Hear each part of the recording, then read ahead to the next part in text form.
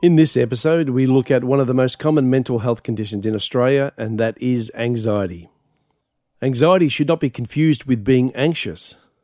Being anxious and stressed is an everyday part of living and can sometimes be of benefit to us as we prepare to take on new tasks and changes in our lives. Anxiety is when these worries and stresses and anxious feelings are prolonged without any reason or cause. Those suffering from anxiety find it hard to control these thoughts and feelings, and that makes it very difficult to cope with everyday life. People suffering from anxiety can be triggered by the smallest things that may go unnoticed by many people. They can appear to be concerned and worried most of the time, and they can experience extreme panic or fear and may avoid situations such as social events or crowded places. People suffering from anxiety may experience ongoing flashbacks and revisit previous trauma that exacerbates their condition. As well as having an impact on our mental well-being, anxiety can have a physical health impact and or a financial and economic impact also.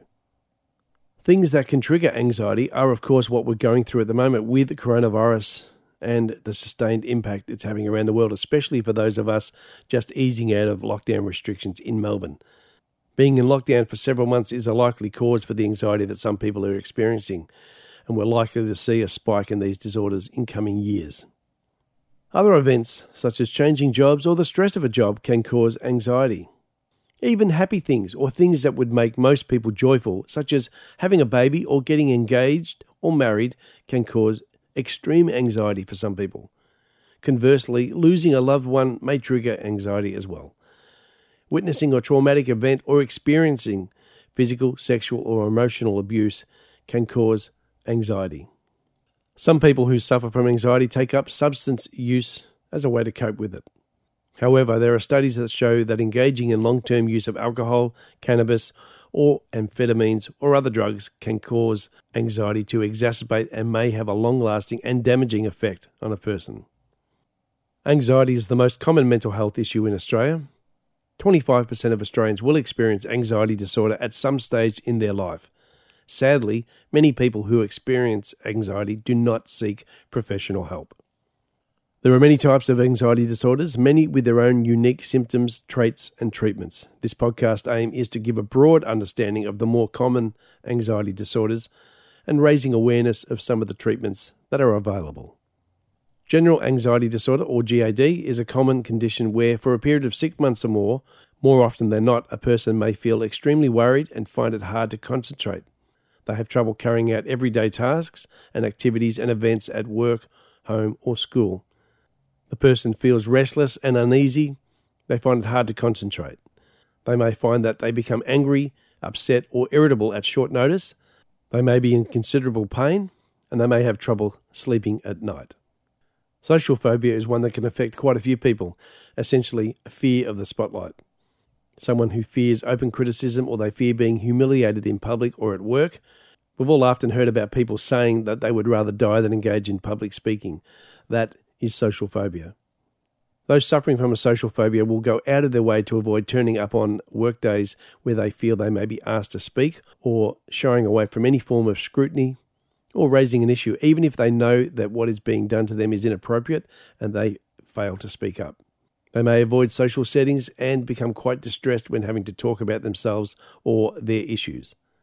And of course, there are phobias in general. The number of phobias are too numerous to mention here, and new phobias are being found all the time. Common ones are fear of heights, fear of aeroplanes, fear of outdoor places, fear of spiders or animals in general, even changing work or being checked by a doctor.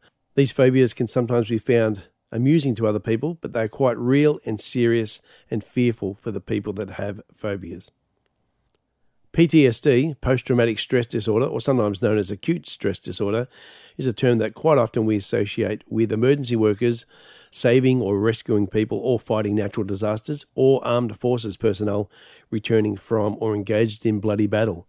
But the truth is, anyone can suffer from post-traumatic stress disorder.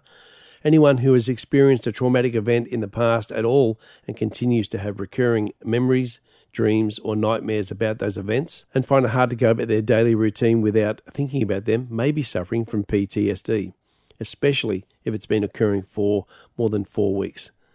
Effects of this can lead to lethargy and avoiding those routine day-to-day life events that we take part in, and feeling less interested in doing things that we used to enjoy, not caring about people or commitments, or even totally avoiding activities that they may associate with the traumatic event. All of these things may be the impacts of post-traumatic stress disorder. OCD, obsessive compulsive disorder, is a condition that some people find amusing, especially as it's part of pop culture. We see a lot of it on movies and TV shows, and quite often these miss the mark completely. The sad part of OCD is that quite often the person affected by it knows full well that their activities and their behaviours are unreasonable, but they can't stop them, and that is part of the pain that they feel. Those with OCD can take part in rituals that may last for several minutes through to several hours per day. These repetitive behaviours can sometimes provide momentary relief, but that won't last, and they'll have the need to complete them again and again and again, seeking constant relief. Most of us would have had some form of OCD behaviour at times.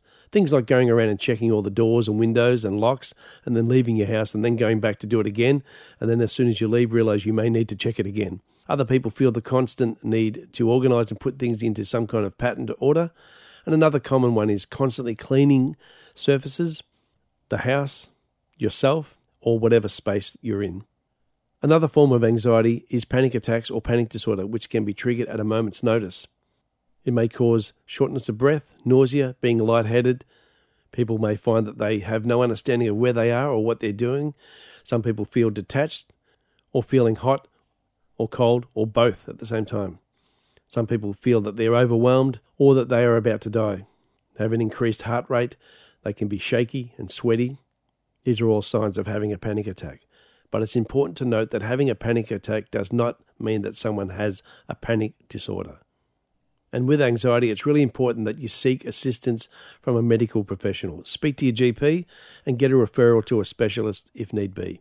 And remember, the earlier the intervention, the more likely the chances of recovery are better and faster.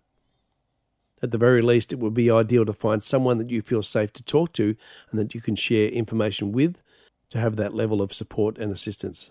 Having someone to talk to can be a great benefit because whilst we may feel unwell with what we're going through, having someone available to support and seek assistance for you could be very beneficial. Those of you who work may have what's known as an employee assistance program at your workplace, a service that can provide some counselling or support mechanisms for those in the workplace undergoing any form of distress. Other assistance can come from psychiatrists and psychologists. There also may be mental health nurses available, mental health social workers, counsellors, or local government community support workers. In recent times, we have seen a worldwide expansion of alternative medicine and alternative health and well-being practices. And commonly, there is a wide use of medicinal and pharmaceutical treatments prescribed. There are dozens of treatments available, and many of them depend on what type of anxiety is present, meaning what works for one type of anxiety may not be suitable for another. This is why a medical professional is the best source for seeking a treatment option. The most productive form of psychological therapy is cognitive behaviour therapy. This involves the study of thoughts and actions and determining what impact they have on the patient. The idea is to replace destructive cognition and behaviour with positive thoughts and actions. Depending on the type of anxiety, this will take place over 10 to 20 visits with the therapist. Many people with anxiety find that meditation and mindfulness has significant benefits to their well-being. These practices centre on focusing on the present and of acceptance of your state of being in the current moment without judgment. We'll do a whole session on mindfulness and meditation at a later date. There are many self-help books on the subject of cognitive behaviour therapy that might provide further insight and steer you towards seeing your GP or medical professional. Antidepressants can be quite effective for most common anxiety disorders. However, there are other medications that may be of benefit as well. The most important thing to realise is that these drugs need to be taken in strict compliance with the instructions of a medical professional. Complementary lifestyle treatment is becoming more accepted in recent decades and has had a surge in popularity in the last few years. This is true in life in general, not just for anxiety. As people become more busy in the world or connected to technology, they seek to find solace in a simpler, more peaceful way of life. These treatments may take the form of acupuncture, relaxation training, or yoga, meditation, or even herbal diets. It's important that those with anxiety receive the correct diagnosis from a trained professional in order to receive the most effective treatment. And of course, early diagnosis and intervention is critical, as leaving the condition unattended may lead to depression in later life, along with alcohol or drug problems, suicide attempts, self-harm, reduced educational opportunities, and financial or economic problems. What can you do if you live with or know someone with anxiety? Try not to be judgmental. Try not to diagnose that person and tell them what they need to do. Offer them care and support. Be there to listen to them without subjecting them to your opinion. Encourage them to seek help and encourage them as they make positive steps in getting help. Mental is Everything does not replace the advice and treatment of a medical professional, and if you need assistance, please speak to your GP.